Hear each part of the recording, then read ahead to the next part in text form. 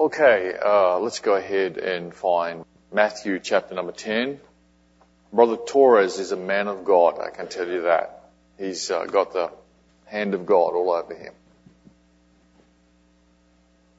You know, I often think that, while you're turning there, I often think that for all those years that Jesus did not publicly present himself as the Messiah, there's no doubt that he was attending the synagogue on a weekly basis and sitting there as an attendee in his local synagogue. And what would have happened many, many weeks over years is that other people would have got up, opened up a scroll, read from the Word of God, and then given a message about it, and Jesus would have been just sitting there. Now, I realize they didn't realize who he was. But, you know, I often think when I get the opportunity to stand in a place like this, that God looks down at people who are listening and God knows who's there. I look at a man like Brother Torres and I realize I'm here. Brother Torres is up here. I mean, that's how I view him. I view him like that. And there are others of you here that way. I think of you that way. And you say, well, why are you here? Well, I didn't pick me, he did. So you have to blame him. But I look at it that way. But you do what you have to do. But it's an honor to be here. And boy, that military thing was good. That touched my heart. And even the offering, you know, like that. I think their dad would be pleased with that. And that's good, you know. If I was their dad, I'd be pleased to see that. And I'd think, you know, Pastor Fisher hasn't forgotten me. And he hasn't forgotten my kids. And the church hasn't forgotten. And here were some men of God, many who didn't even know me, but they love my family. And I think he'd be pleased with that. And the reason you do that, I know, is because your heart is tender to God. That's why you do most of what you do. Because God touches you, you do. But I just think God would have been well pleased with that. And it was encouraging. Matthew chapter number 10, and also if you want to pick up on Acts chapter 16, this is kind of just a little teaching session. And, you know, if you're a preacher, you've had times where God gave you a message and you knew you were going to preach it. And you may have thought this, and I know I thought this many times when I was pastoring. I think I have to preach on this thing, and this is going to be good for about 98% of my people. But there's 2% here who are going to grab hold of this and think about it the wrong way. And it's going to put fuel on their fire, which is not what I want to do. But there's nothing I can do about that, you know. I'm going to give it anyway, even if that 2% is not going to quite, it may not be helpful to them. Or it may help them in the wrong way. They may think it endorses what they're doing when it doesn't endorse what they're doing. And I hope you'll take this message in balance. I enjoyed what Brother Davidson said. I think that was a needful message. The only thing I wish is that there were more younger preachers saying what he just said.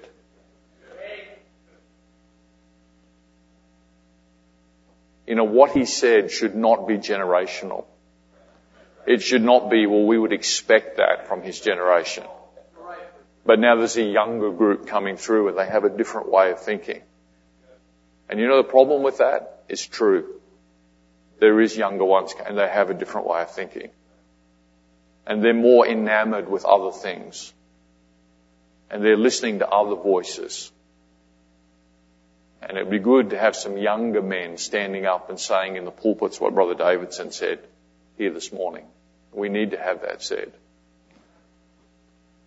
Our history as fundamentalists in this country and abroad is that we seem to have a diminishing influence. I don't say that to detract from who we are. I think I'd rather be here than anywhere. I think we have the right doctrine. I think we have the right emphasis. You know, we believe in reaching souls. We have some standards. And I think this is just the best place to be. And I wasn't, as it were, born into this movement. But I came here and paid a price. And I'm glad to be here. But the history of our movement is we have a diminishing influence. And let me tell you this, if we have a generation comes that moves away from those things that Brother Davison was teaching, our influence will further diminish. Now they'll believe they're doing it to increase our influence. They'll use words like innovation. And they'll believe that what they're doing, they'll be sincere, but they'll be sincerely wrong. So we need younger people. And you say, well, how do we do that? Well, some of the older people are going to have to train some of the younger people. And they're going to have to reinforce some of these things.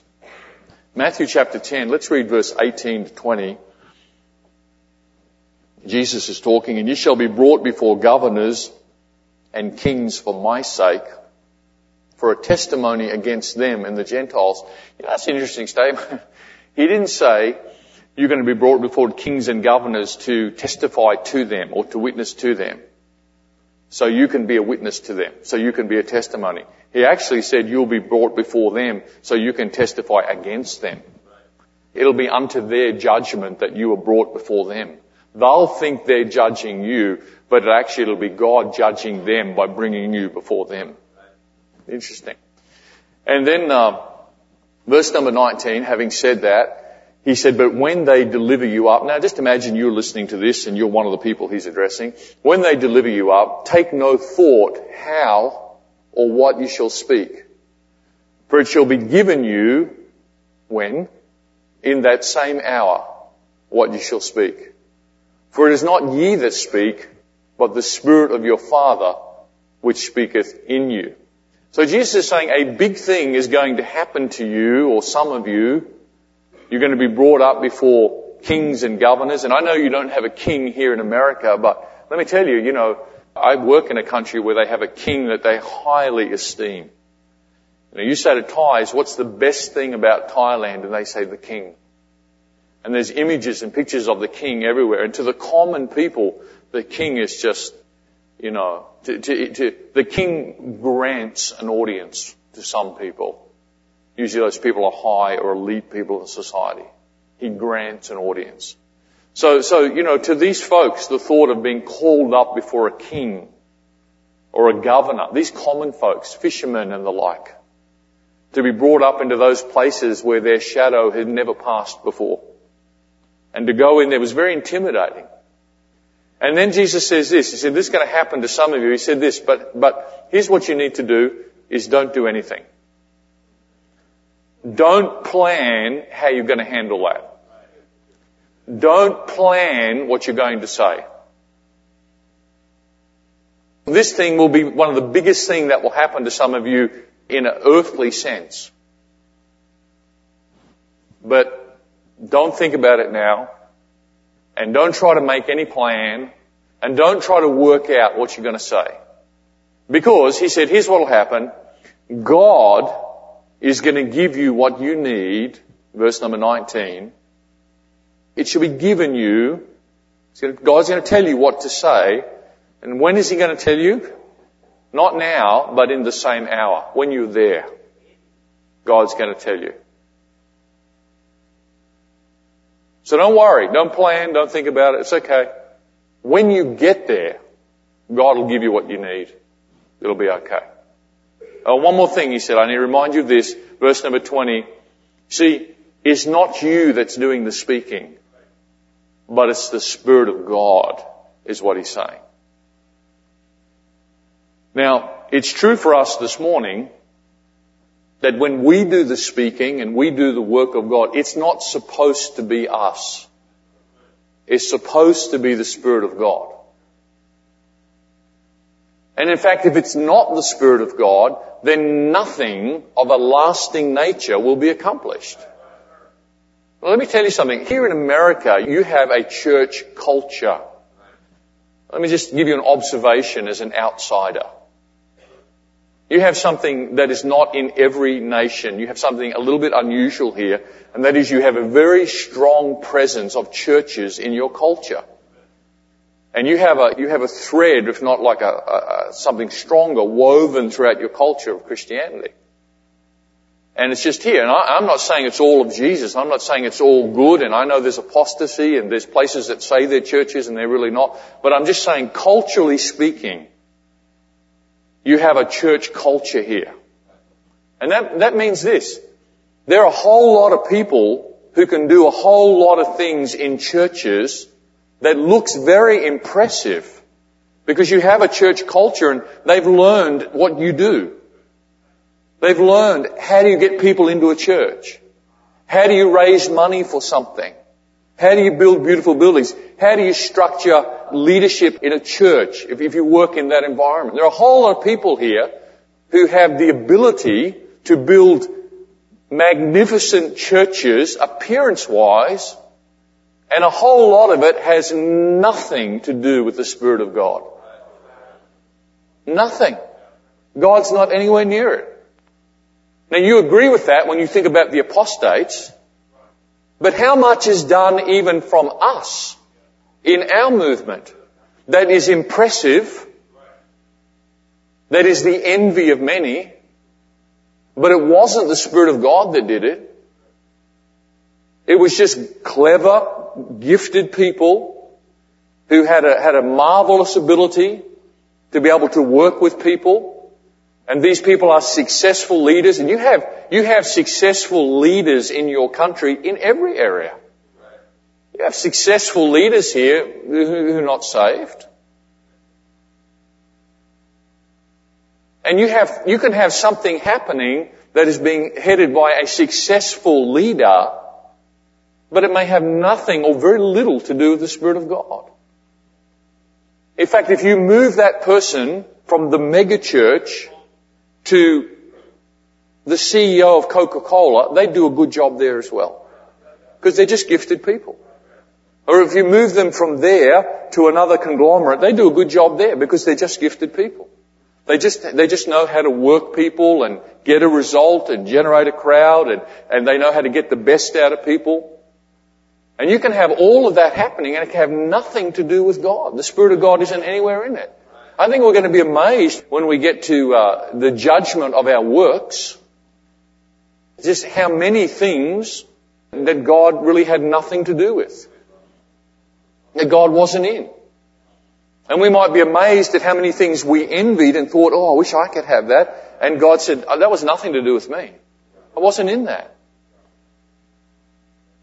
Now, the deceit of that is that you can look at some of these things and you can want that, and you can just say, now, can you just tell me the formula? What do I need to do? Can you teach me to be like you?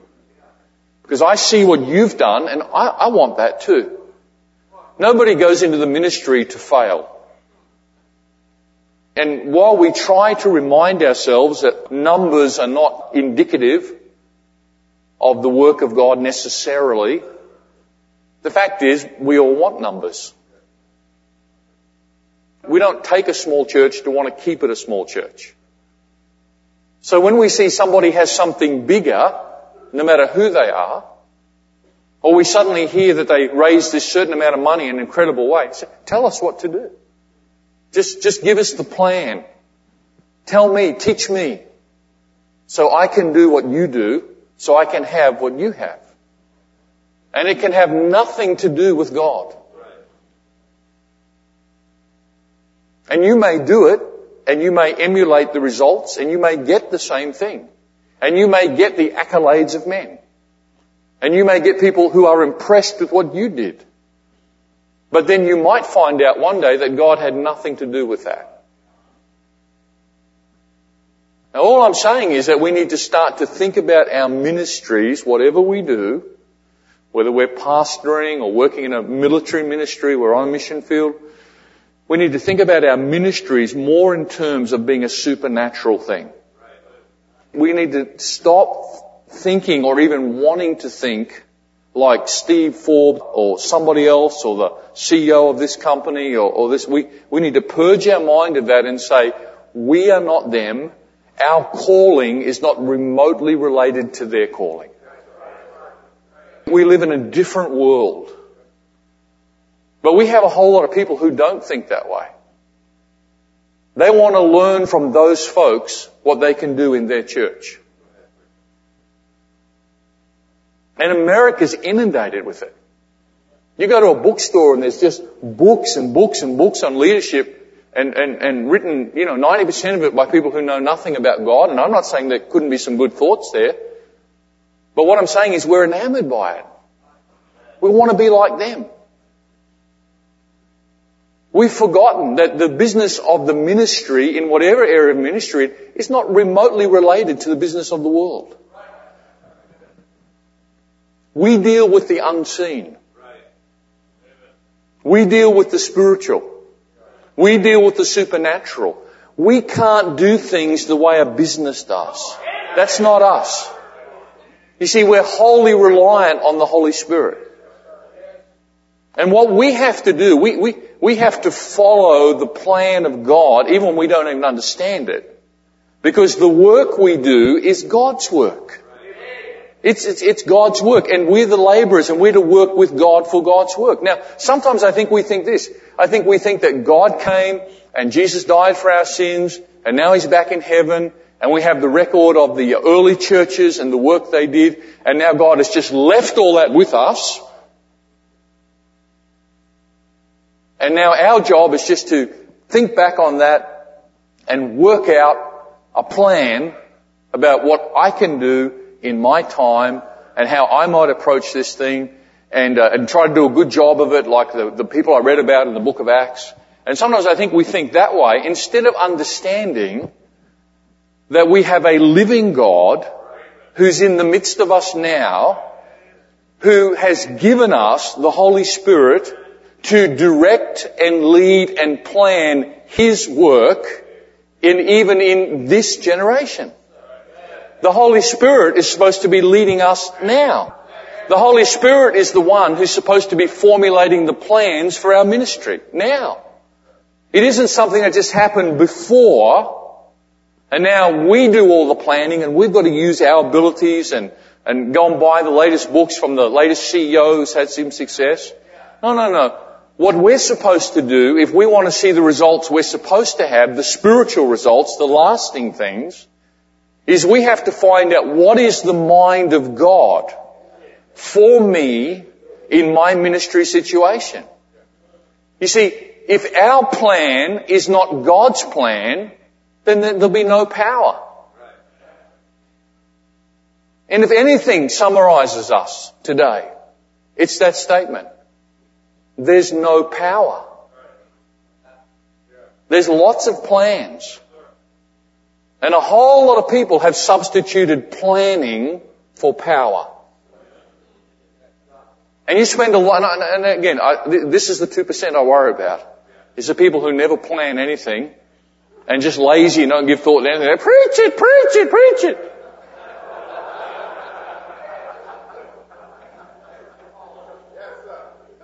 But for the sake of the 98%, there's too much substitution going on where we have no power and we think we're going to plan our way to a fruitful ministry. Teach me how to plan. Let's have a planning meeting. Let's get the new planning software. Let me demonstrate what a good corporate leader I am over my staff. You know why you have to do all that? Because you have no power. There's nothing there. All you have is your plan. That's what you've substituted. You preach and people yawn. There's nothing there. Oh, you're saying, no, I planned the last year. I planned my preaching out in advance for the last year. Yeah, I know you did because you bought Brother Chappell's book on this and now you're going to use all his outlines and that's why you planned it out. But your plan is not God's plan. And you have no power, or you have a plan, but there's no power there. Oh, you say, but we've got an increased crowd. Yeah. So is Rick Warren and a whole lot of other people. They've got an increased crowd too. That's not an indication you have the presence of God. Doesn't mean anything. You say, oh, offerings are up. Yeah, so are charitable donations. Apparently the Red Cross offerings are up this year too. Doesn't mean anything. You just might be a clever leader. But you have no power. Because your plan isn't God's plan. You need your plan because you have nothing else. You better plan carefully because you haven't got the Holy Spirit directing what you're doing. Now, I'm not against planning. But I'm saying it's gone a little bit too far. Somehow we've bought this thing, you can plan your way to success. You know, when you hear power in the pulpit now, it's a rarity.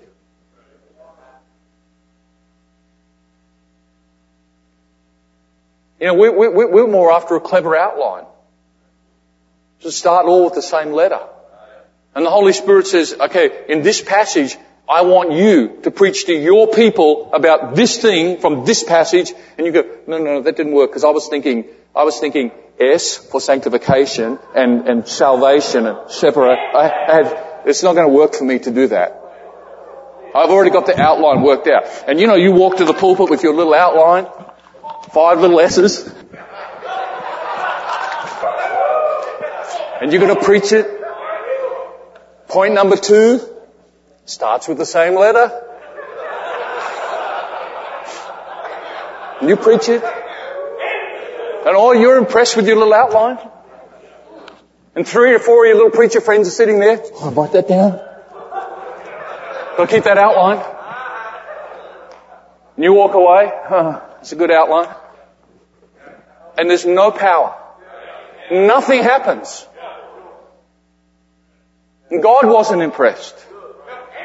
The Spirit of God was trying to direct you this way, but your little plan was taking you this way. And people are yawning. And lives aren't being changed. And you're not having the conversions you should have. And you're not seeing the evident, powerful hand of the Spirit of God working in your church and your ministry, doing things that you don't have to make up to happen. God does it. Supernatural things, supposed to be the norm of what we do. Spiritual things, that's what we're supposed to see happen. That's supposed to be normal for preachers who believe in a supernatural God, an all-powerful God, and a book that's not just a book but has the literal words of God in it, has a power upon it like nothing else. A message that God said is the power of God unto salvation. And you're supposed to have those things, that supernatural power. And when you go there, you're supposed to have the anointing and touch and the hand of the Holy Spirit all over you because you listen to God and you're lined up with what God wanted. And when you preach, it doesn't matter what little style you use or how you do it, but people can just see, the hand of God is on the preacher. That's what you're supposed to have. And the reality is 90% of the time, that's just not what's there. There's no power. You don't have it. You have a plan. And your little plan is the thing you lean on. That's the only confidence you can have because you don't have the power of God. If you don't have the power of God, you have nothing. It doesn't matter what your plan is. You know, the truth of it is sometimes God mightn't tell you your plan for your ministry. Who ever said, somebody said, well, what's the plan? Who ever said, without embarrassment, I don't know? No, you can't say that. No. If you don't know God's plan, it's okay, just make up one of your own. They'll be fine. And God will see you do it. And God say, you got it worked out. It's funny, I hadn't even said anything yet. But you seem to know it already. Well, why don't you go ahead and do your little plan? And then after a few years, why don't you walk away and just leave that ministry? Pride yourself on the fact that every outline started with the same letter. Had the same amount of sub-points under every point every time. You say, well, preacher, I just do that. It helps people to remember the message. I'll tell you what people remember. People remember what touches them. That's what they remember. People don't walk away remembering your little outline. They remember what touches their heart. That's what you remember. That's what you remember about the preaching that changed your life. That's what you remember when God got hold of you. You remember what touches you. And we've got a problem that there's not much touching many people anymore. And the problem is not with the people. The problem is with the one standing behind the pulpit. Because we got smarter than God. Thought we could just do it without the Holy Spirit. And it's not working. You know, Abraham went out. So Abraham, where are you going? The Bible said in Hebrews 11, he didn't know where he was going. Well, preacher, you can't lead something if you don't know where you're going. Well, brother, if God hasn't told you yet, you know, why don't you just wait on God? I know that's hard. Why don't you get what God has you to preach on a Sunday? Why don't you throw your little book of outlines out? Why don't you entertain the idea that it may have worked for another man of God doesn't mean God wants you to do that in your ministry? Why don't you just get rid of that? Why don't you dare to ask God what He wants you to say to your people this Sunday? What unique thing? Why don't you do that? I'll tell you why I don't do it. Because it's hard to wait on God like that. And it starts to rack your nerves a little bit when you start getting close to the meeting and you haven't got it worked out. So you know what you do? You fall back on you. Better get that book of outlines out. And there's no power. Because the Holy Spirit's not working. Because there is no endorsement of the Spirit of God on our plans. The only thing God blesses, listen to me carefully, the only thing God blesses is Himself. And when you are like Him, you get the blessing. You understand that? When you line up with God, you get the blessing. But so often we just plan and we think we've got it all worked out. And there's just no power there. You know, I want you to think how God works. I want you to understand, when you look at something in the Bible, for example, you study the doctrine of salvation. Okay, here's what you find. God progressively revealed that over time. You study it in Genesis. Doctrine of salvation. What can we learn in the book of Genesis? Well, in the beginning we can learn that Adam and Eve, they sinned and God slew an animal and He put a coat over it. It's a bit of a hint of something there. And then we get on a little further and we see that God required an animal sacrifice, the shedding of blood. We start to understand a little bit more about salvation. Then we see a lamb, and we see a little bit more, we see a little bit more, and we see Jesus. And then we have a little further illumination of what salvation means to us in the epistles. And that's how you study something, because that's how God revealed it. It's always progressive. You understand what I'm saying? He didn't give it all at one time. Now the canon of Scripture is closed.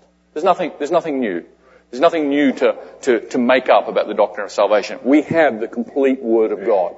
At least if you have a King James Bible, you do. You have the Word of God. But I'm simply saying to you, if you look at how God works, God will show you things along the way. But it's hard to do that. Because nobody wants to wait on God. Why do that when you can have a planning meeting and just map out the whole year? Just do it your way. Now I understand you could argue, say, well, I just believe the Holy Spirit just leads us in that planning for the whole year, and maybe He does. But you just need to be careful you don't just plan the power right out of your church. That the Holy Spirit is unable to lead you because you've just gone your way. You know, the reality is the ministry you have is totally unique because nobody has the people you have to work with. You know, there's not another man here who has what you have. That means that the Holy Spirit of God may have a unique thing He's going to do with your group. You can't just copy somebody else. You can't just say, tell me the plan. You can't do that. You've got to discern. I know this is hard, but this is spiritual. This is supernatural. This is trying to do the ministry the way the ministry is supposed to be. You can't be carnal in the ministry. You have to discern what is the mind of God for us, our people at this time.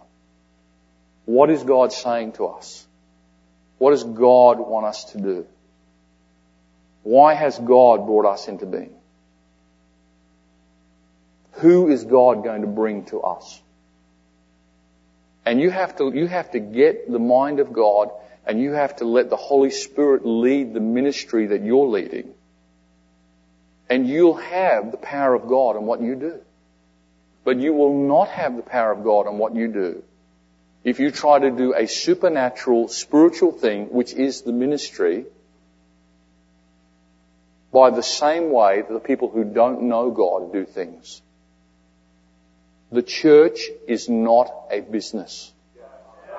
We are not a company.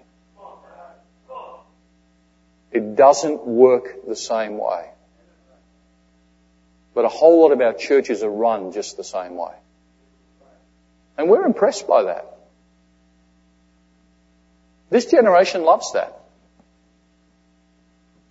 This generation thinks that's just the bee's knees. Do it like that. And this generation has no power. There's nothing there.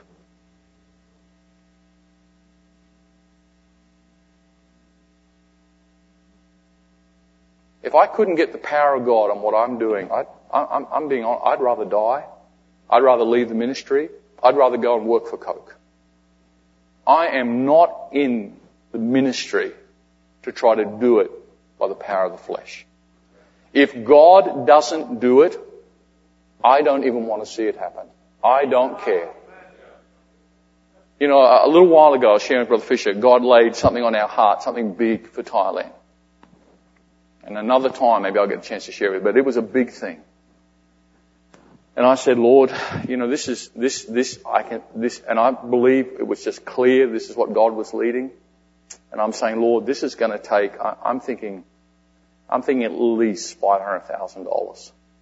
I can see what this will do for Thailand. And Lord, I believe this is you and this just makes sense in all the right way. But I'm saying, Lord, this is going to be at least $500,000. Which is not a high price to pay to change a country, by the way.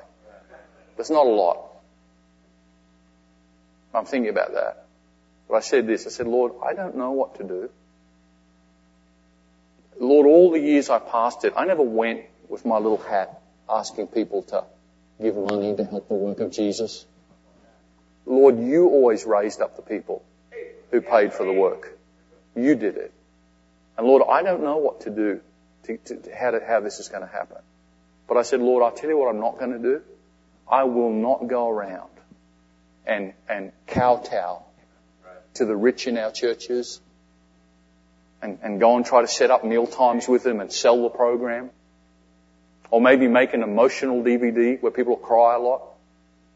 I am not going to do that. I will not do this work by means of the flesh, the way that maybe a corporate CEO would do it. I said, Lord, if you don't do it, I don't care if it doesn't happen. I'll die and let it not happen. But I will not do it that way. Now, I've seen a whole lot of guys in ministry do it that way. It's the truth. The wealthy are the celebrities in the church. Oh, no, we don't think of it that way. Yeah, but you act that way. I've seen it. I've seen it when they come to the mission field. I saw it about a month ago. A fella comes and missionary bows down to him. And, would you like to preach? Now, he wasn't a real good preacher. He's probably not even called to preach. Would you like to preach? Would you like to lead the singing? Would you like to do this? You can do what you want. Because you're the guy who writes the check. Now that makes me sick. But that's become really normal. And then when the guy gets the check and builds the buildings, we go, ooh, wow, well, I wish I had that. No, I don't wish I had that if I have to do it that way. I don't want that. I don't want that. Hey, if we have to lose all our buildings to get the power of God back, then let God take them all. That's what it takes. If you have to lose 3/4 of your people to get you to fall on your face and beg God for His power, then I pray God will do it. Just take them away. Because you have nothing if you don't have God. It's the brass shields. It's what you have. You got your little plan, you got your little planning meeting. You're all on the same software now. All got the same little phone plan. How clever.